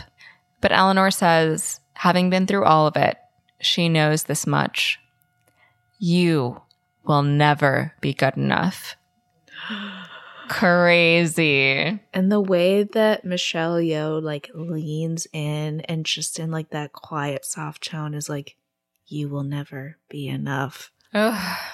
I would crumble. I would crumble into a million pieces. It's like the Miranda Priestley effect where it's just like so quiet and restrained that makes it a million times scarier. She's like, I only know facts. And one of the facts I know is that you're never going to be good enough for my son. Yeah. Ugh. And also like the way that she physically makes like Rachel take some steps down the stairs throughout this conversation. Oh my God. It's spooky. So as they drive back to the hotel, Rachel is very shaken by this moment. And Nick is driving and he's like, I know my mom can be tough, but there's nothing she wouldn't do for me. And then he tells Rachel that he actually grew up living with Amma. He didn't live in his mother's house growing up because Eleanor knew she wasn't the favorite. So she let Amma raise Nick so that he would be. What a sacrifice. Yeah, it's like an insane sacrifice. And I like that this kind of like reveal gets thrown in there because I know that Michelle Yeoh initially when she signed on, she didn't really like the script because it kind of painted Eleanor as just like a mean, cold-hearted like bitch essentially. Yeah. But she knew that like this character, everything that she does comes from like this deep place of love. And I think this is like a really nice way of showing that struggle and sacrifice without like her having to crack the exterior, like because the information comes from someone else. Yeah. I think it was a nice touch. Yeah. But Rachel is completely shocked and Nick is like, I know it's hard to understand from the outside, but she did what she thought was best for the family. And it's just another reminder to Rachel that she is very much on the outside. Yeah. And it only heats up. Rachel and Peklin get together and Rachel tells her about, what Eleanor said. And Peklin is like, okay, but did she say, you will never be good enough for my son? Or was it like, you will never be good enough for my son? And she's like, it was the second one. But Peklin says Eleanor is badass and should probably give you a big check if you said you'd leave Nick alone. And Rachel's like, I don't know what to do. Nick worships her. And she's like, a $10 million check, I feel like she would write that. But she does say that it's typical for Chinese sons to worship their moms, like to, be super devotive. And asks if Amma hates her too. And Rachel's like, oh no, she said that I had like a discerning nose and, she seems to like her. And she's like, okay, well, that's great because Eleanor can't beat years of filial piety. So Rachel is like, should I skip the wedding? I don't want to cause any drama. And Peklin is like, no, it's not about getting Eleanor to like you. It's about getting her to respect you. Because right now, she thinks you're an undeserving, clueless, gold-digging, trashy, unrefined banana. Yellow on the outside, white on the inside. And Rachel's like, I get it. I know what a banana is. Please stop. And she tells her that she is a super sophisticated, smart professor of game theory. So she needs to show off that side of her. And Rachel's like, you're right. Eleanor is trying to play a game of chicken, but she's not going to swerve. You're going to roll up to that wedding. You're going to be like, bok, bok, bitch. Yeah, I think she yells that, like, chickens are bitches. And this old man, like, stares at them. She's like, sorry, uncle. Which, I don't know if I explained that, but in Singapore, like, you either call someone, like, auntie or uncle as, like, a term of respect. So then what time is it? It's a montage time. Makeover time, baby. It's a makeover montage time. My favorite kind. I love a freaking montage, okay? Yes. We love it. Yeah. And it's to a cover of Material Girl. It's amazing. Peklin is like, I've been waiting to do this for so long. I think we need an eyebrow triage, some eyelid tape, like all this stuff. What do you think? Pan over. Who's there with a whole glam team? Cousin Oliver. Oh my gosh. He's like, you know what? It's about time somebody stood up to Auntie Eleanor, but not me. She can never know I was here. So keep it on the DL. And we have this whole montage of Rachel trying all these different gowns. Everybody's having a great time. Mr. Go even joins in, like tries to suggest a dress. It's a very fun montage. Meanwhile, all the guests are arriving for Colin and Araminta's wedding. Mhm. The wedding happens at Chimes, which is like an old, like former Catholic church in Singapore. It's like really beautiful. It's not really like a working church anymore. It's just like an event space. But Chimes also has this kind of like basement area with all these like shopping and restaurants and stuff. It's really beautiful. So I recommend just looking it up because it's gorgeous there. And it's very fancy. There's like paparazzi. People are being interviewed, like a red carpet. It is truly the event of the season. Finally, Rachel's all done up. She arrives at the wedding chauffeured by Peck Lin in like a chauffeur costume. And she gets out in this fabulous gown. It's like a grayish, silvery tulle. And there are these butterfly appliques. And she looks just so high fashion and gorgeous. It's such a beautiful dress. Meanwhile, Astrid and Michael are on their way to the wedding. And he's like, oh, I'm going to have to fly out to Shenzhen on Monday because some of my investors are getting nervous. And she's like, but that's our son's birthday. Crazy. And he's like, yeah, I hate to miss it, but this is important. And she's like, more important than your son's birthday. Unless there's another reason that you're taking a trip. And she closes the divider to the driver. And she reveals that she knows about the affair. And she's like, I don't want to cause a scene. Let's just make it through the wedding and we'll deal with it after. And he gets pissed off at her. I can't stand this man. Infuriating. He's like, oh, you find out I'm having an affair and all you care about is not causing a scene? And she's like, well, do you want me to fucking yell at you? Like, what do you want? He's like, honestly, I wish you would. Like, oh, Astrid, you're always the most perfect, prettiest, richest girl in the room, and I'll never measure up to you, and I'm tired of having nothing I do matter, including the affair. And she's like crying, and she's like, of course what you do matters. How could you say that? I'm like, this woman has done nothing but support him in every possible way. Oh yeah, help him have a startup, like not want him to feel emasculated in any way. Mm-hmm. It's just crazy because he clearly has no empathy for her. And I'm sure she would love to cry and feel emotional, but because she has always been in the spotlight, like everything she does was put online. Like, yeah, she can't just be forthright with her feelings because that's going to be like plastered on every fucking news article. Like, yeah, it's just so heartbreaking that the nicest person in the movie is like being fucked over. Yeah. And this fucking dude is lecturing her after he had an affair. It's ridiculous. He, like a big baby, just makes the driver pull over and storms out of the car and slams the door in her face. At the wedding, Eleanor and her friends look around the venue and someone says that the wedding cost $40 million. And Felicity is like, we are Methodist. 20 million is our limit. Then they see Princess Intan and gossip about how she demanded a whole row to herself. And they finally see Rachel arrive, but I think Alex like doesn't even recognize her. They're like, oh, Felicity. Oh, Felicity Yeah. looks over and she's like, who is that? And then Rachel gets closer to them and she says hello. And Eleanor says, how lovely to see you, but our row is full. And they walk off, but Alex actually whispers to her that she loves her dress. So Rachel's like, okay, buck, bitch.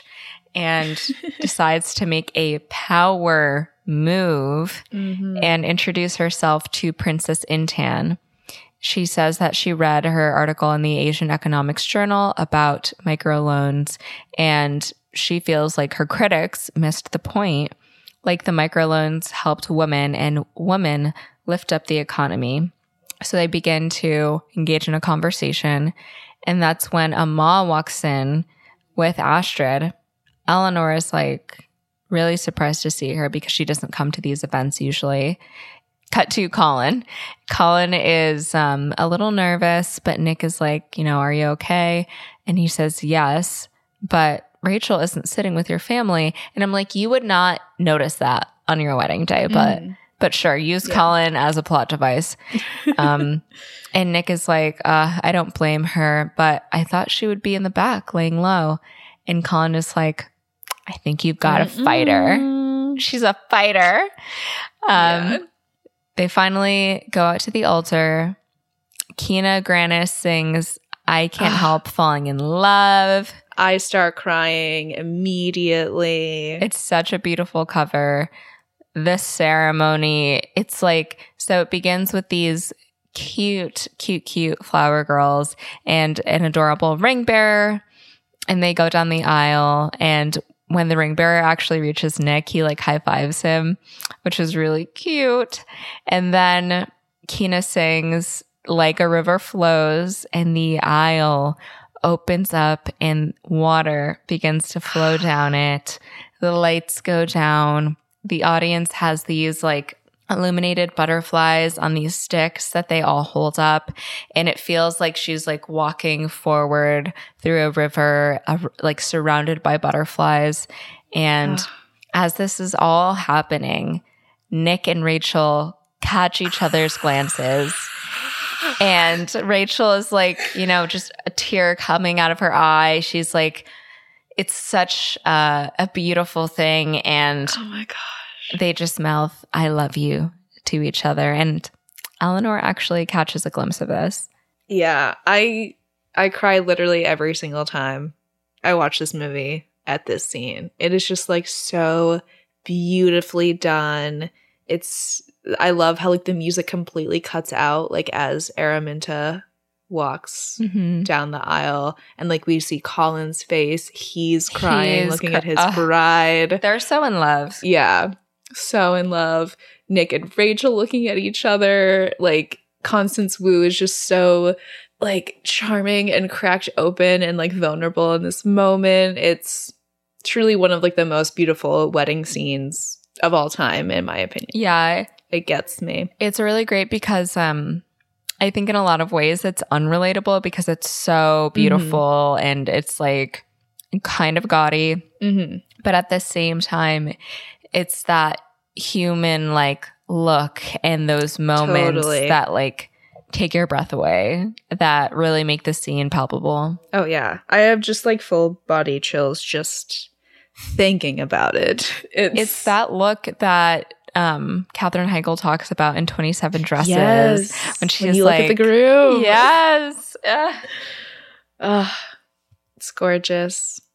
So Colin and Araminta, they get married, they say I do, and we go to the reception, which is at the Super Grove Trees right by Marina Bay Sands.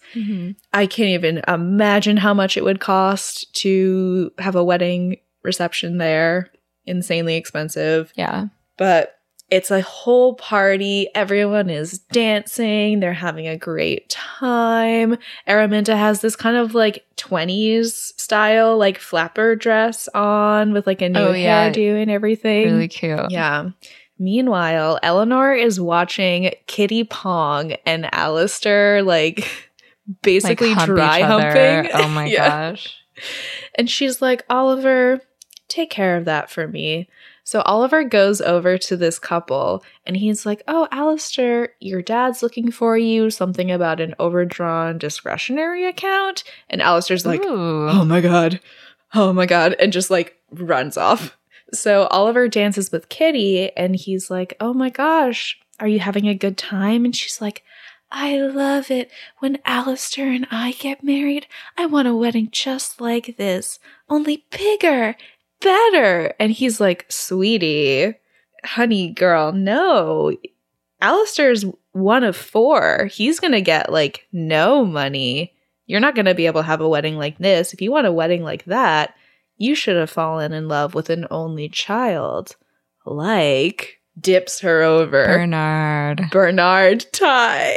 Really awful. The most obnoxious man in Singapore. So Kitty gets up and like saunters over to Bernard and he's immediately entranced by her. I do like that his tactic isn't to be like, you'll never measure up to the family, blah, blah, blah. He's literally just like, oh, like, you're not going to get any money. And she clearly has ulterior motives. Mm-hmm. So Rachel and Nick are dancing, and this woman comes up to Nick and Rachel and tells them that Amma wants to talk to them. So Nick goes over and she tells Rachel that she cannot permit her to ruin her son's life with her ambition. And it's like super jarring. What? Eleanor tells them that she hired a private investigator and they know her mother's husband is still alive. And they say that during her marriage, she cheated on them and became pregnant with another man's child. And before he found out, she ran away to America. Crazy. Like going your whole life thinking your father is dead, you'll never meet him, like having one perception of the events. Like it's a crazy bombshell. Yeah. Rachel leaves Nick. I really like this scene because she like leaves Nick. She runs through the wedding. Like she feels like everyone's laughing at her and tries to just like push through all these people. But it's really interesting to see. It's kind of like a played up version of her perspective in this moment. And Nick tries to go after her, but Amma tells him that she forbids it. And Nick actually decides to run off, and Amma blames his mom, Eleanor, for his actions and for not making him come back here sooner. Yeah, it's like really chaotic when she's like running through the receptionist, like kind of time slows down around them. We see like Kitty and Bernard getting caught hooking up. In the book, it's actually like really graphic that like they open like a door or something and you can literally see them in the middle of having sex and it's Bernard's like bare ass up in the air. Oh my gosh. Yeah. Pretty nasty. But yeah, she ends up running out and Nick can't catch up with her. So then we have this kind of like time lapse, days pass because Rachel's gone back to Paiklin's house. She's staying with them now. And she's just completely in despair. She won't get out of bed. She won't eat, take a shower. They try and have Paiklin's like younger twin sisters bring Rachel some dinner, but she won't even eat. She won't move. She's ignoring all of Nick's phone calls. We see him leaving her a message, begging her to please talk to him and says that he'll stop by again tonight. So man's there every day trying to talk to her, but... I mean, I can't even imagine not only having this like giant bomb dropped on you about like your family, but then also being told that like it's a scandal that would like ruin a family and that like you're a disgrace and like all this stuff. Like, oh my gosh, I can't even imagine. So one morning while Rachel is in bed, Paiklin says that there's someone here to see her. And it turns out to be Rachel's mom. And when Rachel sees her, she just jumps up and gives her a big hug. It's like the one person that she needed to see right now. Yeah. Fast forward to like a couple of hours later, Rachel asks Carrie why she never told her the truth about her father. And Carrie tells Rachel the truth, basically, about her relationship with her husband and said that he used to hit her, like she was abused. But an old schoolmate helped her get through things and they fell in love. And when she got pregnant with his baby, she was so afraid that her husband would find out and kill both of them. So she ran to America. And Rachel asks if she still thinks about him. And Carrie says that she does every day. And she wanted to reach out when they first got to America, but she was too afraid of her husband finding them. And now she just doesn't want to cause any trouble. Yeah, it made me think of The Joy Luck Club, which is an Amy Tan novel that was adapted into a movie. Mm-hmm. And that book/movie is kind of about these 4 women who grew up in China and then like immigrated to the States and kind of like the backstory of like their lives in China. And there were like similar stories of like a woman who was in like an abusive marriage with like a cheating husband, and like she moved to America and like her daughter never knew that she had this whole other life and this whole other husband and child with him. And there's lots of stories like that, which I feel like probably happened a lot more than we think with like women who grew up in China and then moved to the States, that they had these really traumatic backstories that they don't talk about. Yeah. So after hearing this huge bomb, Rachel tells her mom that she's sorry. And Carrie says not to, like everything in her past is the reason that she has her brave and clever girl. And Rachel says that she really thought Nick was the one, but now she just wants to go home. And Carrie tells her that Nick is actually the one that brought her out here. So she thinks that she should talk to him once more before they leave. Ladies. A man will never fly your mother, okay, from New York to Singapore. First class, for I'm free. sure. Yeah. Yeah. When you're not talking to him. Never. And if he does, please contact me immediately and put me in touch with his brother. So we can steal him. Yeah.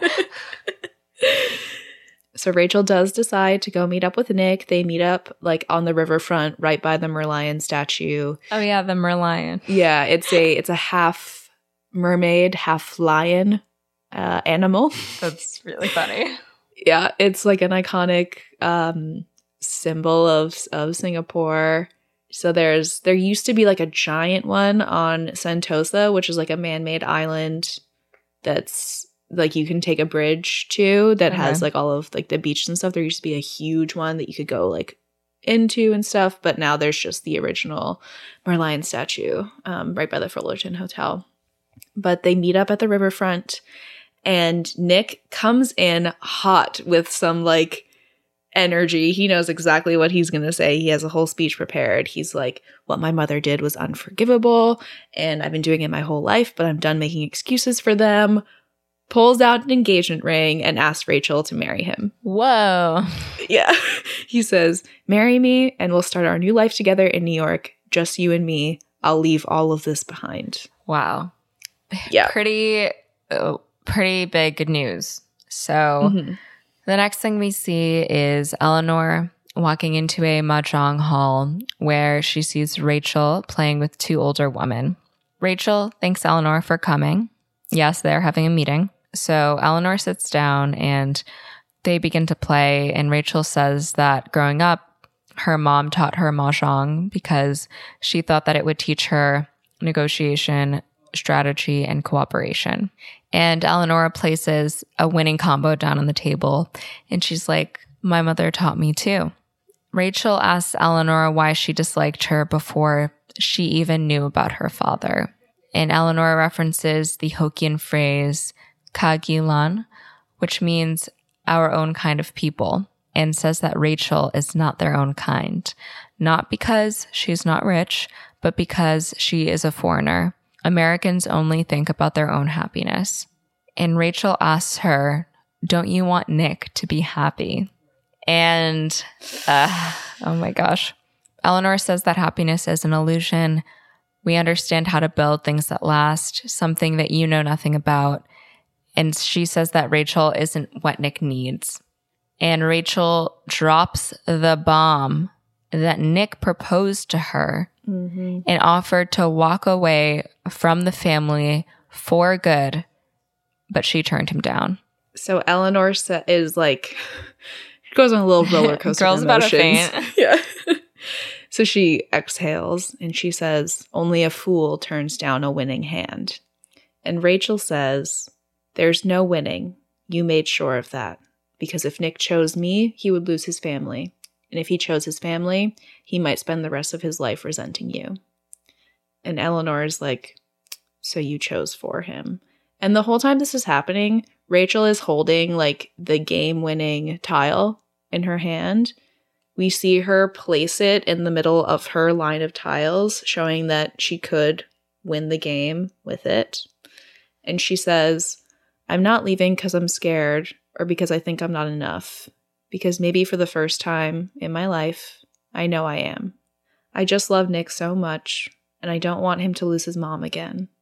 So I just wanted you to know that one day, when he marries another lucky girl who is enough for you, and you're playing with your grandkids while the tanhuas are blooming and the birds are chirping, that it was because of me, a poor, raised by a single mother, low-class, immigrant nobody. And Rachel places the game-winning tile back on the table, Eleanor picks it up, puts it in her combination, and wins the game. And there's like a couple of different analyses that you can read about kind of all of the symbolism in the Mahjong game. That's like super interesting. Like the tile is tile number 8, and like the number 8 in Chinese is like a symbol of like fortune and luck and stuff like that. So there's a lot of really cool symbolism, and God, the scene is so good. It's so well done and satisfying, and like completely tugs at the heartstrings. But Rachel gets up, she joins her mother. Carrie and Eleanor have like a look and a nod at each other, and then they walk out as Eleanor watches. Have you seen the next thing we see is Astrid in her apartment and Michael packing his things, and Astrid tells him to stop packing because they are moving out, and Cassian will see him when he's good and ready. And Michael is like, it's not just my fault things didn't work out between us. And Astrid admits that she shouldn't have hidden all these things from him, but it wasn't like her family's money that was the problem. It was that he was a coward who gave up on them. But I've just realized it's not my job to make you feel like a man. I can't make you something you're not. Oh, fuck. Scathing. Yeah. When I went to see this in theaters, everyone cheered. Everyone clapped and cheered. It was incredible. So then we get this really beautiful cover of Yellow by Catherine Ho. Like, it's a cover of the Coldplay song Yellow. Yeah. And the director, John M. Chu, wrote a letter to Coldplay asking to use this song in the movie. And I would like to read you a little bit of it because I think it's very beautiful and important. I know it's a bit strange, but my whole life I've had a complicated relationship with the color yellow. From being called the word in a derogatory way throughout grade school to watching movies where they called cowardly people yellow. It's always had a negative connotation in my life. That is, until I heard your song. For the first time in my life, it described the color in the most beautiful, magical ways I'd ever heard. The color of the stars, her skin, the love. It was an incredible image of attraction and aspiration that made me rethink my own self-image. I remember seeing the music video in college and for the first time on TRL. That one shot of the sun rising was breathtaking for both my filmmaker and my music-loving side. It immediately became an anthem for me and my friends and gave us a new sense of pride we never felt before, even though it probably wasn't ever your intention. We could reclaim the color for ourselves, and it has stuck with me for the majority of my life. I know, and he kind of like describes the plot of the movie and where this song would happen. And he says, I know as an artist it's difficult to decide when it's okay to attach your art to someone else's, and I'm sure in most instances you are inclined to say no. However, I do believe this project is special. I do believe this is a unique situation in which the first Hollywood studio film with an all-Asian cast is not playing stereotypes or side players, but romantic and comedic leads. It will give a whole generation of Asian Americans and others the same sense of pride I got when I heard your song. I know it's recontextualized, but I think that's what makes it so powerful. I want all of them to have an anthem that makes them feel as beautiful as your words and melody made me feel when I needed it most. Your consideration would mean so much to me in our project. Whoa. Yeah, it's really important that this song was included, and I'm really glad that it was. And it's also such a beautiful cover. This is, again, another point in the movie where I start crying and I don't stop until the end. But this cover is playing. Rachel is getting ready to leave Singapore. She says goodbye to Paik Lin, who is like, you know what? You may not have Nick's family money, but you have your integrity. And that's why I admire you. And she thanks Paik Lin and gets in the car. Rachel and her mom, Carrie, make their way to their seats on the plane to head back to New York when Rachel hears Nick calling her name. And he races down the other aisle of the plane. And he says that he is flying back to New York with her. And she's like, don't make this any harder than it is. And Nick has to like dodge all these people like who are putting their luggage up into the overhead compartment. And he finally is able to get to her and jumps over this row of chairs. And he says that he always imagined what him proposing to her would look like. I'd bring you to my favorite spot on the island. There's a hidden trail that I used to go to as a child. Now there's a cove there that opens up to this beautiful lake. When the sun hits the horizon, I'd get down on one knee and the rest of the world would fall away. Then he like helps the struggling passenger with their carry-on. And he's like, is everybody okay? Because I just need 30 seconds with this woman. Thank you.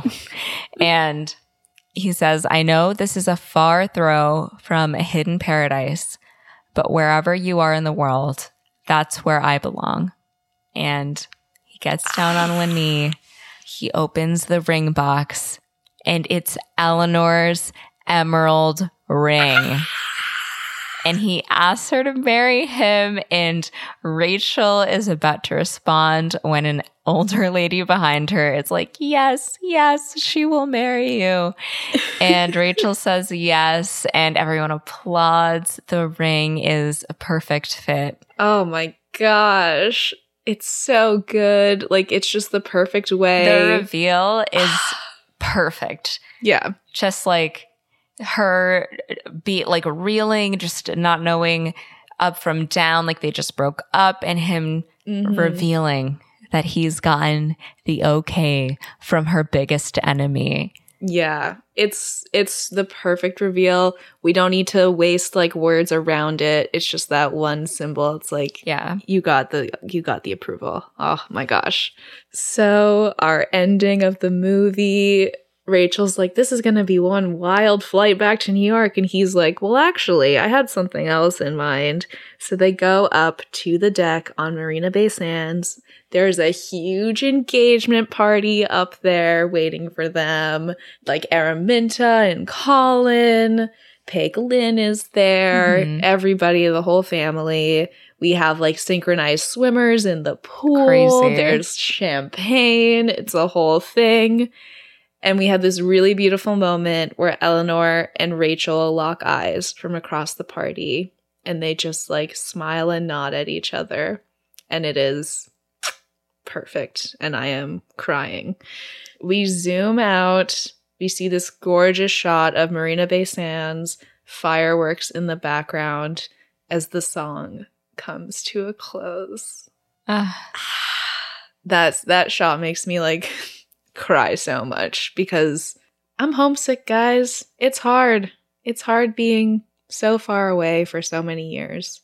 But then the credits roll and we have a little bonus credit scene. For anyone who's read the book, you know that Astrid has a little romance with her ex-boyfriend Charlie. Ooh. And he has a little cameo here, played by Harry Shum Jr. from Glee. Oh my God. And they have a little moment where they like smile at each other at the bar. Astrid has a new man in her life. And that is Crazy Rich Asians. Pretty incredible movie. There's so much to say. I mean, it's a beautiful movie just in its visual depiction of Singapore. It almost feels like, I don't know if this is the best comparison, but in the way that like Baz Luhrmann is so like eccentric and like out there, the shots themselves just feel so gorgeous. Even though it's real, it feels like so over, like so lush and gorgeous and exquisite. And then of course there's the script and the acting, and of course, it plays into the romantic comedy genre, but at the same time, it feels incredibly complex and deeply rooted in personal, like, trauma and, like interpersonal relationships, Yeah, like sense of security and sense of confidence. Yeah, and I think it's really hard to explore that relationship and also get a full view of someone's family.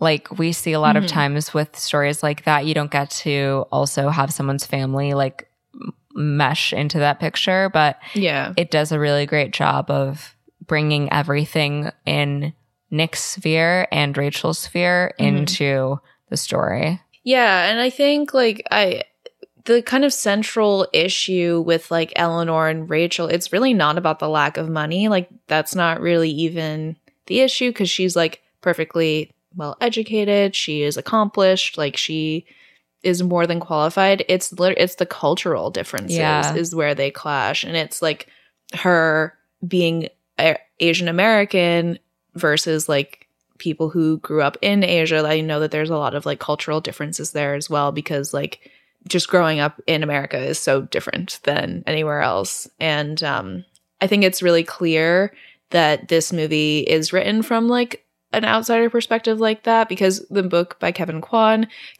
like grew up in Singapore until he was 11 and then he moved to the States and lived there for like the rest of high school, went to college there. So Rachel's journey, I feel, is very much colored by his own journey of like having kind of one foot in both doors. And I mean, I know that there's some fair criticisms of this movie in terms of like its depiction of Singapore because it does depict like a very, very small upper echelon and also doesn't showcase Singapore's actual diversity and like what life is actually like there. So I think that's totally fair. And that is also where it comes across quite clear to me that it's like not by somebody who grew up there their whole lives, but it does still really tug at my heart to be able to see the place that I grew up in like on screen because I've never seen another movie other than like Singaporean movies that are set there. So like it really feeds into my homesickness to be able to see the place that I grew up in and like the world that I'm so familiar with and that I feel very far away from currently. And it's also really important outside of me for like a huge group of people who've never been able to see themselves on screen before is like so huge. And the movie itself is just fun and it's heartwarming and it's enjoyable. And I feel like when people talk about the death of the rom-com and how like we don't see rom-coms like we did in the 2000s, I think this is the perfect example of a fun modern rom-com. Yeah, absolutely. And I think that the death of the typical rom-com is definitely because it doesn't show, I mean, both the typical male and female like counterparts as full people. Whereas with this movie, we get to see Rachel, she's working. We get to see her interpersonal relationships with her friend, with her mother. We get just a deeper, what feels like a non-superficial profile of her. And I definitely also think, and this is also coming from me as someone who hasn't even been to Asia, but just knowing the stereotypes that get put on like Eastern culture and like the like mystical East, and it's like, ooh, like people just like, you know, it's so good that like we have America and like we don't have to like live in an Asian country. Like that whole mentality when you see a movie like this, even though they are definitely in the upper echelon, it's like, wow, Singapore is a beautiful place to live. People who are Asian like still struggle with the same things that we struggle with. And I think that having that become something that people can see more widely is going to help like people understand each other better, which is always good. Definitely. Yeah. Yeah, for sure. It's a really great movie. Oh, I love this movie. I highly recommend. It's just so enjoyable and it has so much heart to it. And I'm really glad you guys picked it. Yeah, y'all picked it. It's such a good movie. Maybe we should do a live movie watch one day. Oh, that would be so fun. You can all see Christina cry. Yeah. Should we rate the film before we hop off? Yeah, let's do it. Our final rom-com of the month. I'm going to give this film 10 boxes of chocolates. I really enjoyed it. Same. Yeah. I don't know how many boxes I would eat. I'll say 8 too because I was too distracted to eat more. Yeah, I think I'm just going to eat one because I'm probably also going to order Chinese food while I watch it. Nice. But yeah, thanks so much for listening, guys. We had a wonderful rom-com February. Absolutely. It was a blast getting to talk about these romantic favorites. Yeah, I'm just all that's flowing through my head right now is like shoes, romantic gestures, weddings. Yeah, I guess should we announce our next theme month? Oh, we have to. We are doing March Magic, okay? Oh my gosh, we're doing all of your magical, mystical Occult faves. So yeah, we'll see you next week for some magical movies. I'm Mo. And I'm Christina, and our theme song is by Garrett Schmidt. Bye.